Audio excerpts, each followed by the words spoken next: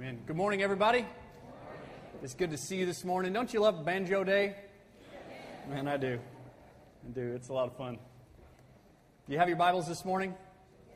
All right, you need to turn them to 2 Corinthians chapter 4. We have been working through 2 Corinthians for quite some time now.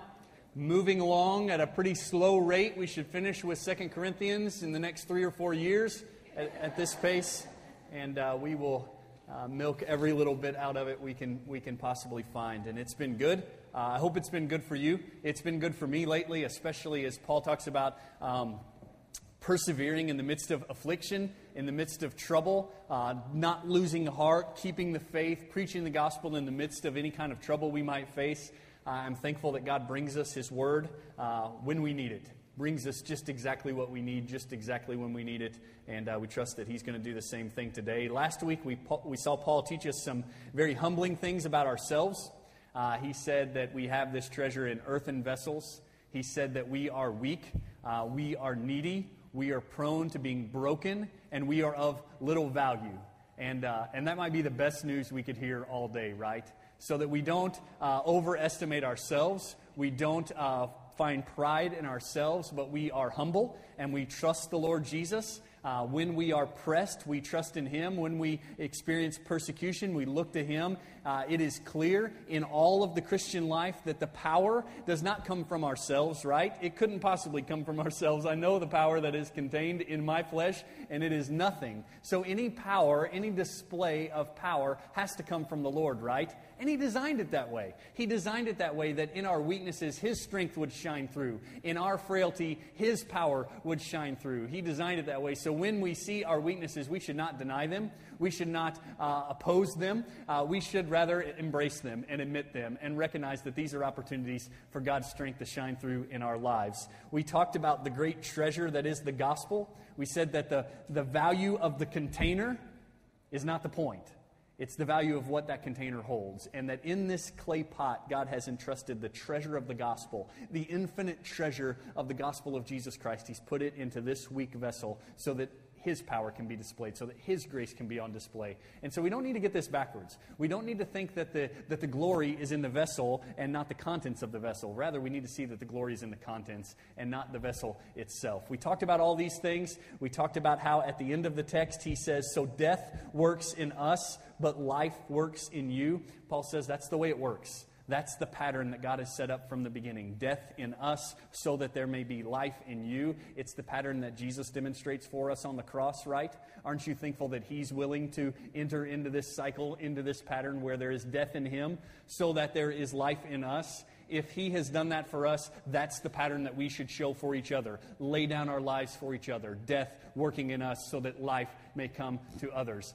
Matt Oshel reminded me of a sermon we heard not too long ago where the pastor said, behind every living church is a dying pastor. And that's a good thing. That's the design. That's the pattern. Death in us so that there's life in you. And that's the way it should be in your families. Death in you for life for them. That's the way it should be for the nations. Death in us so that life may work in them. That's the way it has always worked, and we need to embrace that pattern. This week, you're going to see more application for ministry. You're going to hear some very encouraging things about not losing heart. Man, there's some dynamite gospel truth in the text today, so let's look at it. Chapter 4 of 2 Corinthians, starting in verse 13. This is what God's Word says. But having the same spirit of faith, according to what is written, I believed, therefore I spoke. We also believe, therefore we also speak, knowing that He who raised the Lord Jesus will raise us also with Jesus and will present us with you. For all things are for your sakes, so that the grace which is spreading to more and more people may cause the giving of thanks to abound to the glory of God. Therefore, we do not lose heart. But though our outer man is decaying, yet our inner man is being renewed day by day. For momentary, light affliction is producing for us an eternal weight of glory, far beyond all comparison, while we look not at the things which are seen, but at the things which are unseen. For things which are seen are temporal, but the things which are not seen are eternal. Let's pray. God, thank You for the power that raised Jesus from the dead. I thank You that that was power that was not on display just 2,000 years ago. that was an event that didn't just happen 2,000 years ago, but that is a power and an event that is at work in our lives day by day. God, I pray that we will see the power of the resurrection in our lives today. God, I pray that you teach us that we don't see the power of the resurrection unless we see the suffering of the cross as well in our own lives. God, I pray that as we encounter suffering of various kinds, and God, you know the kind of suffering of your people today. You know that there are people in this room who are sick. You know there are people in this room who are sad. You know there are people in this room who are broke. People in this room who are struggling. God, I pray that in the midst of those sufferings, you will show your strength and your faithfulness, that your people will not lose heart because we know the power of the resurrection, because we know the end of the story. God, I pray that we will be a people that live with confidence, a people that preach with boldness, a people that live for you in every moment of our lives. God, show us yourself today in your word. Show us ourselves rightly in light of your word, in light of your presence. And God, help us to respond faithfully to you. In Christ's name we pray. Amen. Amen. All right, so if you look at this text today, in verse 13, it starts with the word but. That seems to be happening a lot in the text as we've studied it. All these conjunctions connecting the text that we study on one week with the text that we've already studied the weeks before. And this one is the same. If you look in verse 12, he says, so death works in us, but life in you. That doesn't sound like a very happy story. That doesn't sound like something that is real enticing to say, hey, that's what we want you to sign up for. Out in the central link, we've got a sign-up sheet. Death in you for life in other people. How many of you are going to put your name on that list? It's right next to the cake and pie list. No, you're going to sign the cake and pie list, not this list. It doesn't sound like a very enticing thing. It doesn't sound like a very appealing thing. And Paul knows that, and so he gives some qualifications to it. He says, indeed, this is the way it works. Death in us, life in you. And then he says, but there's some good news in all that. There's some motivation, there's some vision, there's some hope as you enter into that process of dying daily so that others may live, of dying daily so that you, in fact, may live. There's some encouragement in the midst of that. And that's what he's about to bring to us today. He's about to bring to us all this encouragement so that we will sign on for this cycle and this pattern of death in us and life in you. Look what he says next in the text. He says, but having the same spirit of faith, according to what is written, I believed, therefore I spoke. We also believe, therefore we also speak. What Paul is doing here is he's quoting Psalm 116. And I want to read that whole thing to you. In fact, I want you to turn there, Psalm 116. I want you to go there and see something profound happening in Paul's life. And we're going to draw some application from this. Because what you're going to see is that Psalm 116 in its entirety directly relates to the situation Paul was going through. You remember back earlier in 2 Corinthians, he talked about the trouble he experienced in Asia. He talked about the trouble he had experienced in Ephesus. He talked about all this trouble that he had been through. Well, in the midst of that trouble, evidently Paul is reading the Scriptures. And as he's reading the Scriptures in the midst of his trouble, God brings him to Psalm 116. And I want you to hear, as we read through Psalm 116, how directly parallel it is to Paul's life as he is writing to the people in Corinth. Look what it says in Psalm 116. It says, I love the Lord because he hears my voice and my supplications, because he has inclined his ear to me. Therefore I shall call upon him as long as I live. The cords of death encompassed me, and the terrors of Sheol came upon me. I found distress and sorrow. Paul knew that, right? That's where he was. In fact, earlier in chapter 1, he said, I wanted to die. I was so distressed and overwhelmed and overcome, I wanted to die. That's what the psalmist says as well. Then, in verse 4, I called upon the name of the Lord. Oh, Lord, I beseech you, save my life. Gracious is the Lord and righteous. Yes, our God is compassionate. The Lord preserves the simple. I was brought low, and he saved me. Return to your rest, O my soul, for the Lord has dealt bountifully with you. For you have rescued my soul from death, my eyes from tears, my feet from stumbling. I shall walk before the Lord in the land of the living. I believed when I said, I am greatly afflicted. I said in my alarm, all men are liars.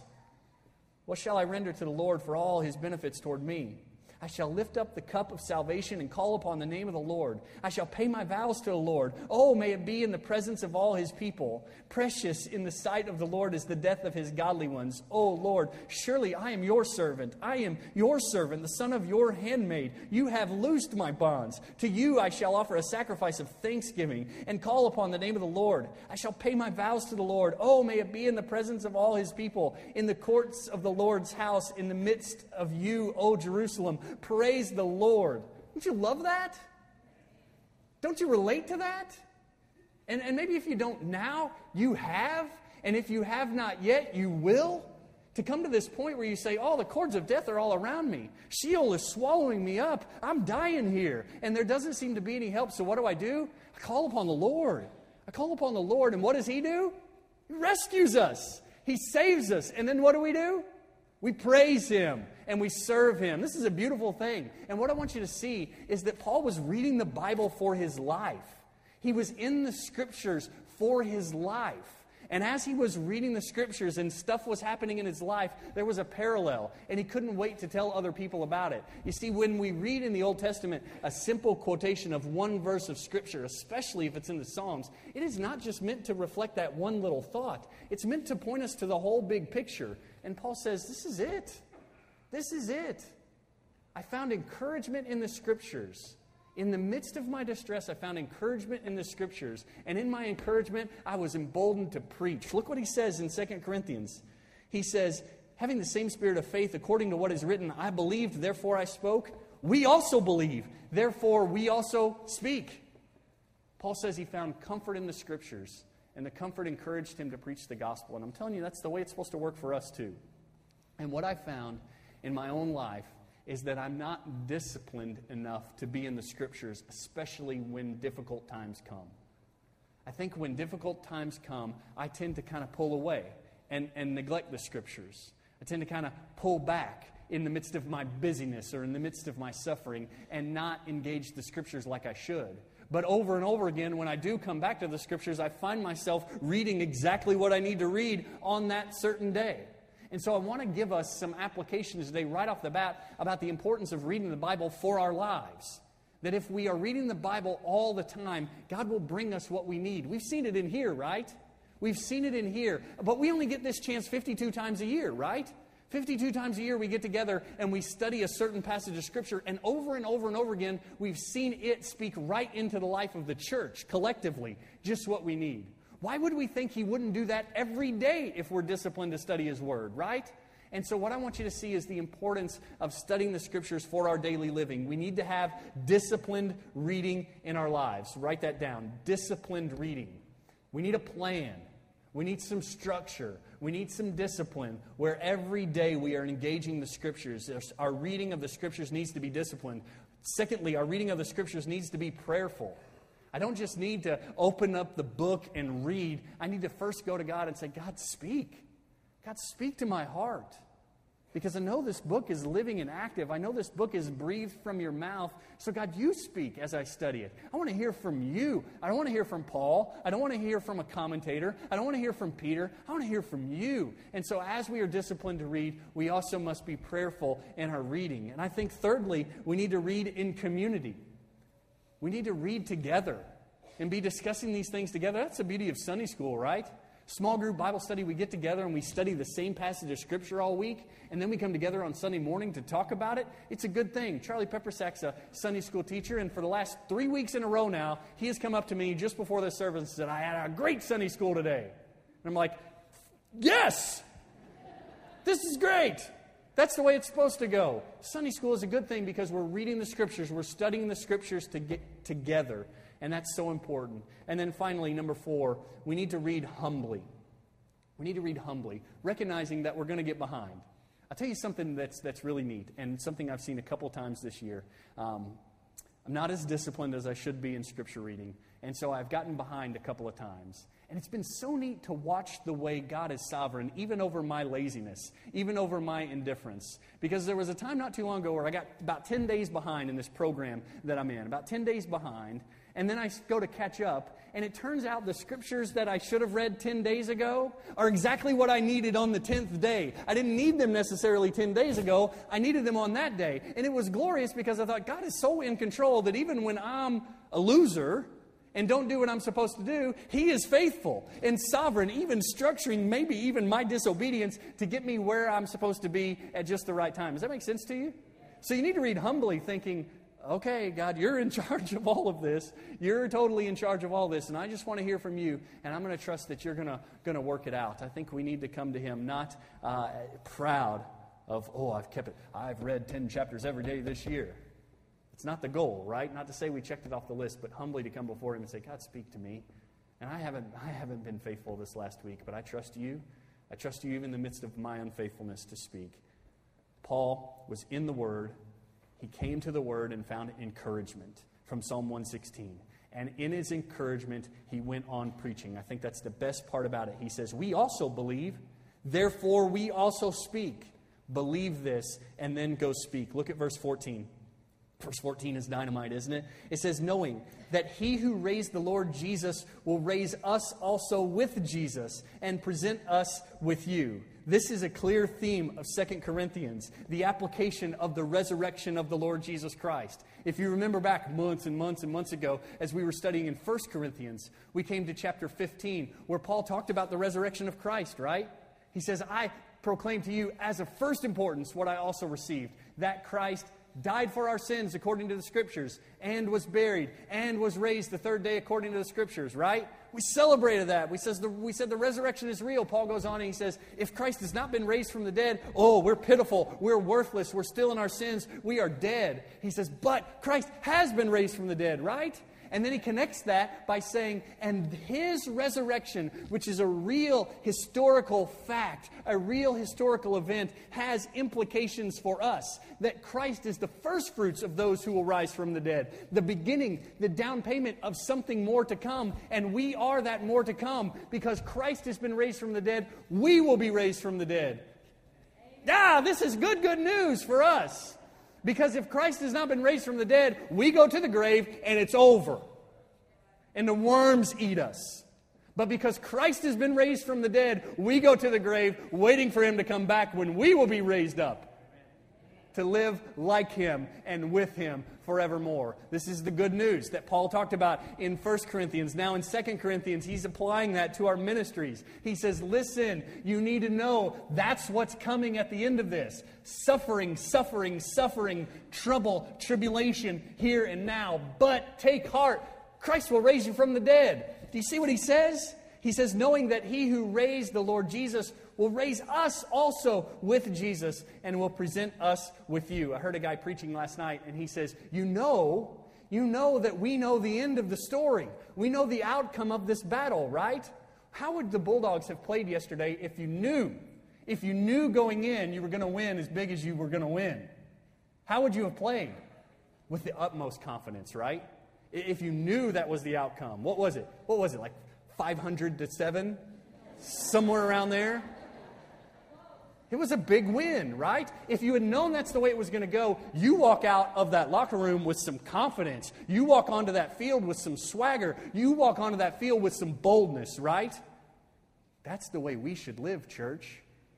Trouble, tribulation, persecution, you're still going to take those hits, right? You're still going to end up hurt at the end of the day, but you win. That's the way it works with us. We're still going to experience the trouble. We're still going to experience the tribulation, but in the end, what happens?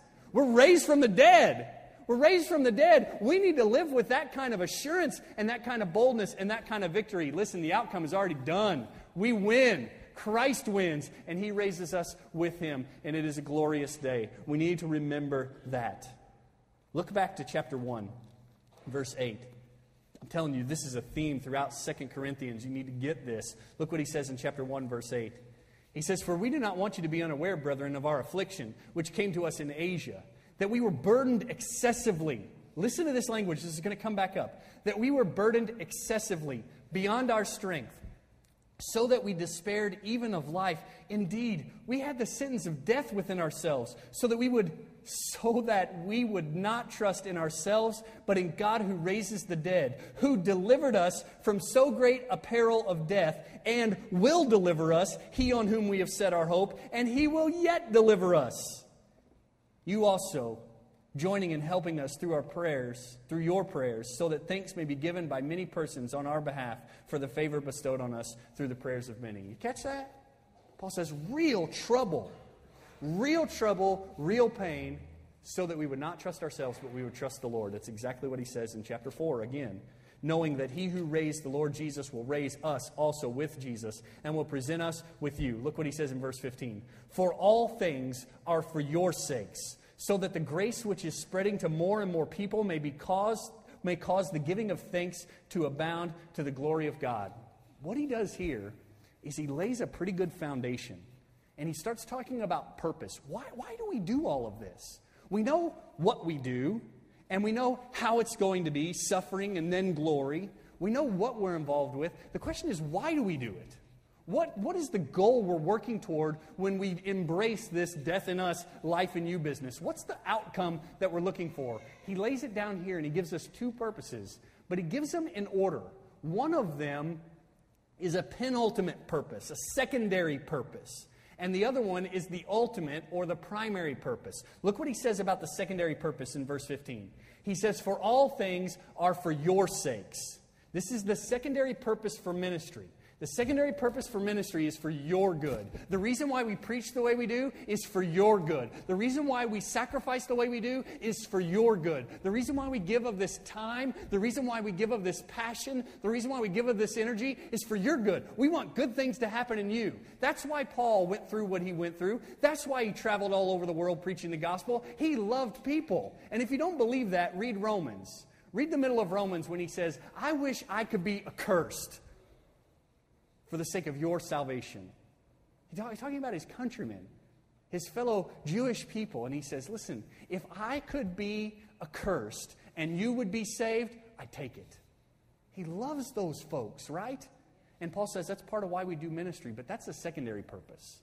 If that becomes the primary purpose for why we do ministry, if the primary purpose of why you sing these songs in the choir is for their sakes, if the primary purpose why you serve in the nursery is for the sake of those little ones, that's trouble.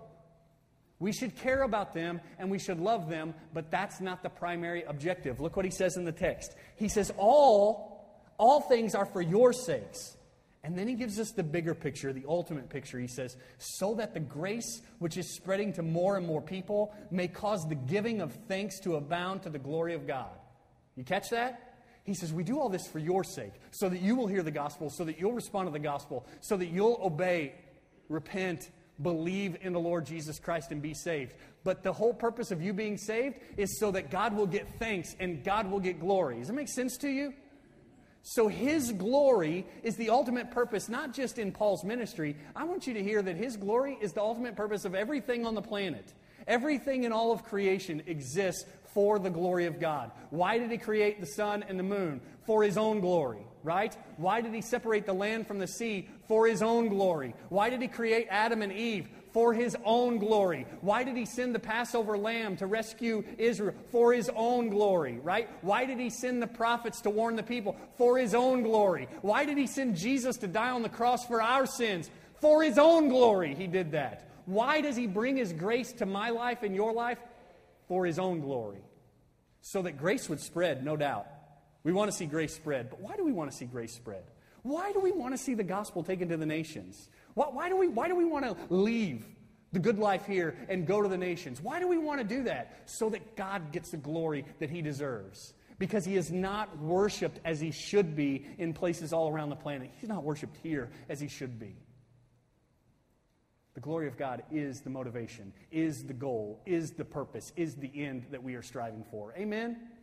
I'm telling you, if you don't get that, and if you live your life for the secondary purposes, you're going to be in a world of hurt.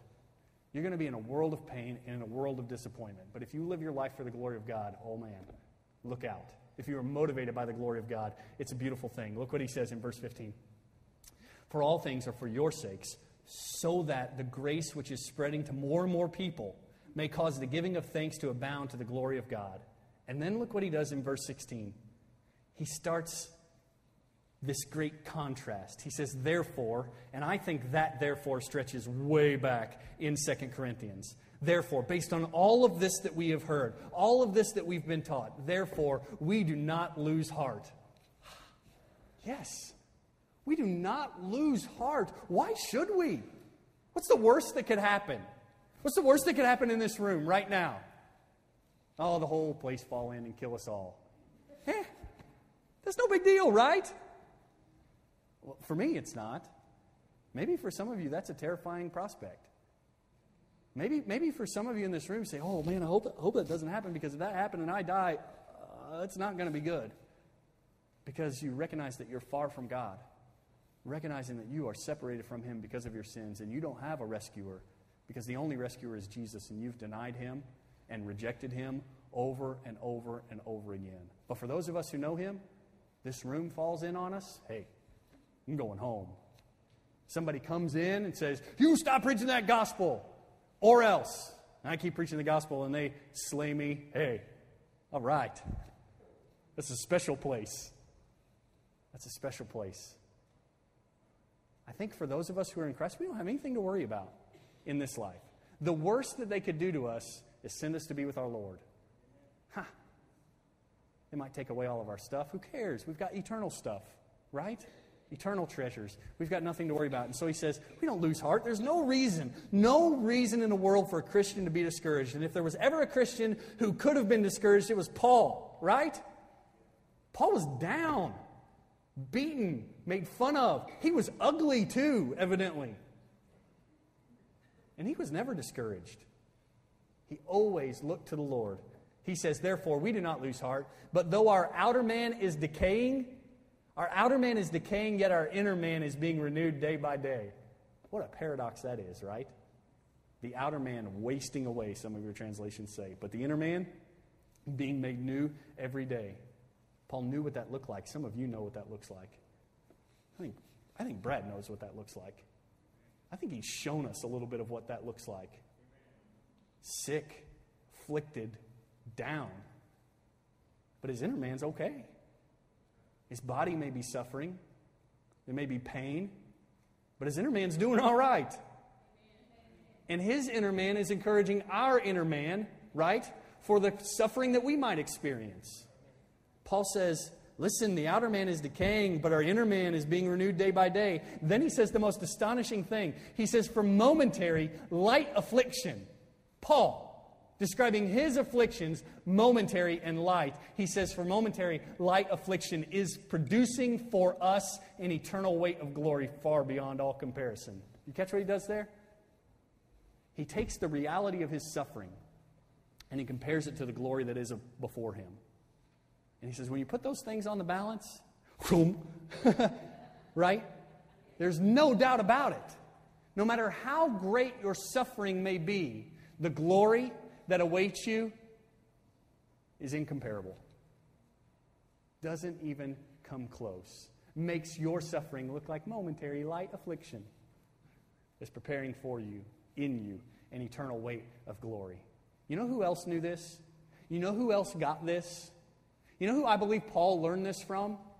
Is the Lord Jesus himself. Right? Don't we learn that he who, for the joy set before him, endured the cross, despising its shame? That Jesus was able to look through and past the suffering that he was enduring to the glory that was on the other side? What if we could learn that? What if we could learn that and then we lose our job? What if we could learn that and then we lose our health? What if we could learn that and then lose everything? We'd be fine. We'd be fine because the outer man is decaying, but the inner man is being renewed day by day. For the momentary light affliction is producing for us an eternal weight of glory far beyond all comparison. And then he says this in verse 18. This is huge. He says, while we look not at the things which are seen, but at the things which are not seen. For the things which are seen are temporal, but the things which are not seen are eternal. Brad, what do you see? What can we see when we look at your life? We can see a guy who has one leg now. right? We can see a guy who got a terrible infection and was extremely sick. We can see pain. You can see pain. What happens if that's what you focus on? What happens if that's what you look at every day? That you look at that leg and say, the leg is gone. You look at that fever and say, fever is here. You look at the pain and say, oh, it's unbearable. What if that's what you spent all day focusing on, looking on? You'd be destroyed. You'd be absolutely destroyed. And so many of our brothers and sisters, that's the way we live. But what should we do in the midst of that kind of suffering? We don't look at what's seen, we look at what's unseen. That doesn't make any sense at all, does it? No, unless you're a Christian. Unless you have hope that is unseen, unless you can look past this leg, unless you can look past the infection, unless you can look past the pain and see that God is working in this. And I think that's the great privilege that we have sitting on this side of your situation. We see God at work, right? We can see that, and we want you to be able to see that. We want you to focus on that, to look at that. That's what Paul says. What I'm getting at here is that this is not natural. What Paul says in verse 18 is not natural. We naturally look at what is seen. We naturally are inclined to look at that leg, to look at the infection, look at the pain, and focus on that. Paul says we look not at the things which are seen, but the things which are unseen. We've got to discipline ourselves to look past that, through that, beyond that, to what is not seen, which is glorious and wonderful, right? And then he says this. This is the most hopeful thing. For things which are seen are temporal. Temporal pain. Temporal infection. Temporal prosthesis. Temporal. But the things which are not seen are eternal. That's what I want to be looking at. That's what I want to be focused on. That's the vision that I want to have that will sustain me through the temporary trouble. Paul got it. I think Brad gets it. What about you? What about me? What about us together? Do we get this? 3 applications today, and then we're done. Number 1, we need to be reading the Bible for life. I'm telling you, this is so important. Paul found great hope in the Scriptures in the midst of his pain. We will find great hope in the Scriptures in the midst of our pain, but only if we read it. Having it on your shelf, having it in your car or in your purse, having it on your phone does no good. Read it. Read it. Disciplined reading, humble reading, fellowship reading, prayerful reading. Read the Bible for your life. Focus on Him even when things are difficult. Number 2, don't lose heart. We know the outcome. We know the outcome of all of this. Those of us who are His, we know the outcome. Don't lose heart. You've got nothing to fear. Some Christians are totally distressed this week in America. American Christians. Totally out of control, distressed. Oh, the sky is falling, the sky is falling. You're going to be okay if you're His. No matter what possible might happen, you're going to be okay. There is no cause for us to be in such distress. We have a king. We have a king on a throne. Nope, just 3 of you get that? King on a throne who's good all the time. I'm not trying to speak into your political life. I'm trying to speak into your spiritual life. No matter what happens here, you'll be okay if you know Him, if you know Jesus. And let me tell you this.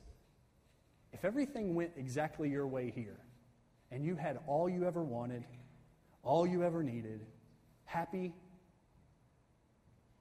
as can be, and you don't know Him, it doesn't mean anything.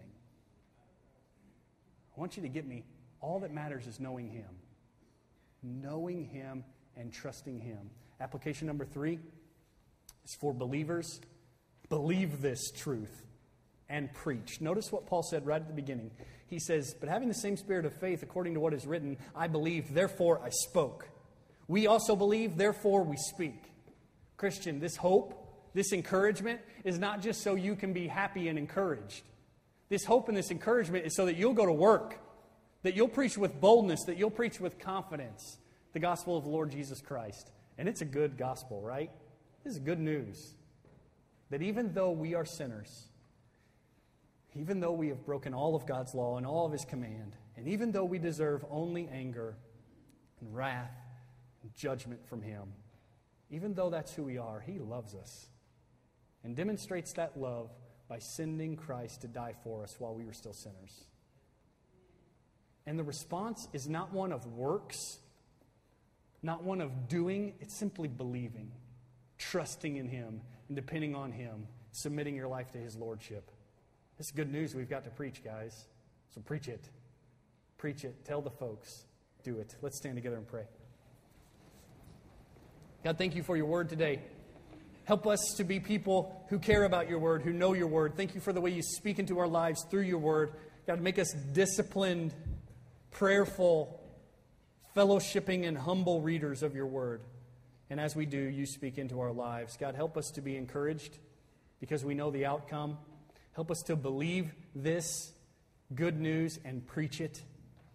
God, forgive us when we're happy to come in this room and get a little encouragement, get a little hope, and go out feeling good about things. God, I pray that we will be a people who come in here, get a little encouragement, get a little hope, and go out there and preach with extra boldness on a day like this. God, I pray for men and women in this room who are lost. They don't have hope. They don't have encouragement at all because they're far from you. God, I pray that you go to them today.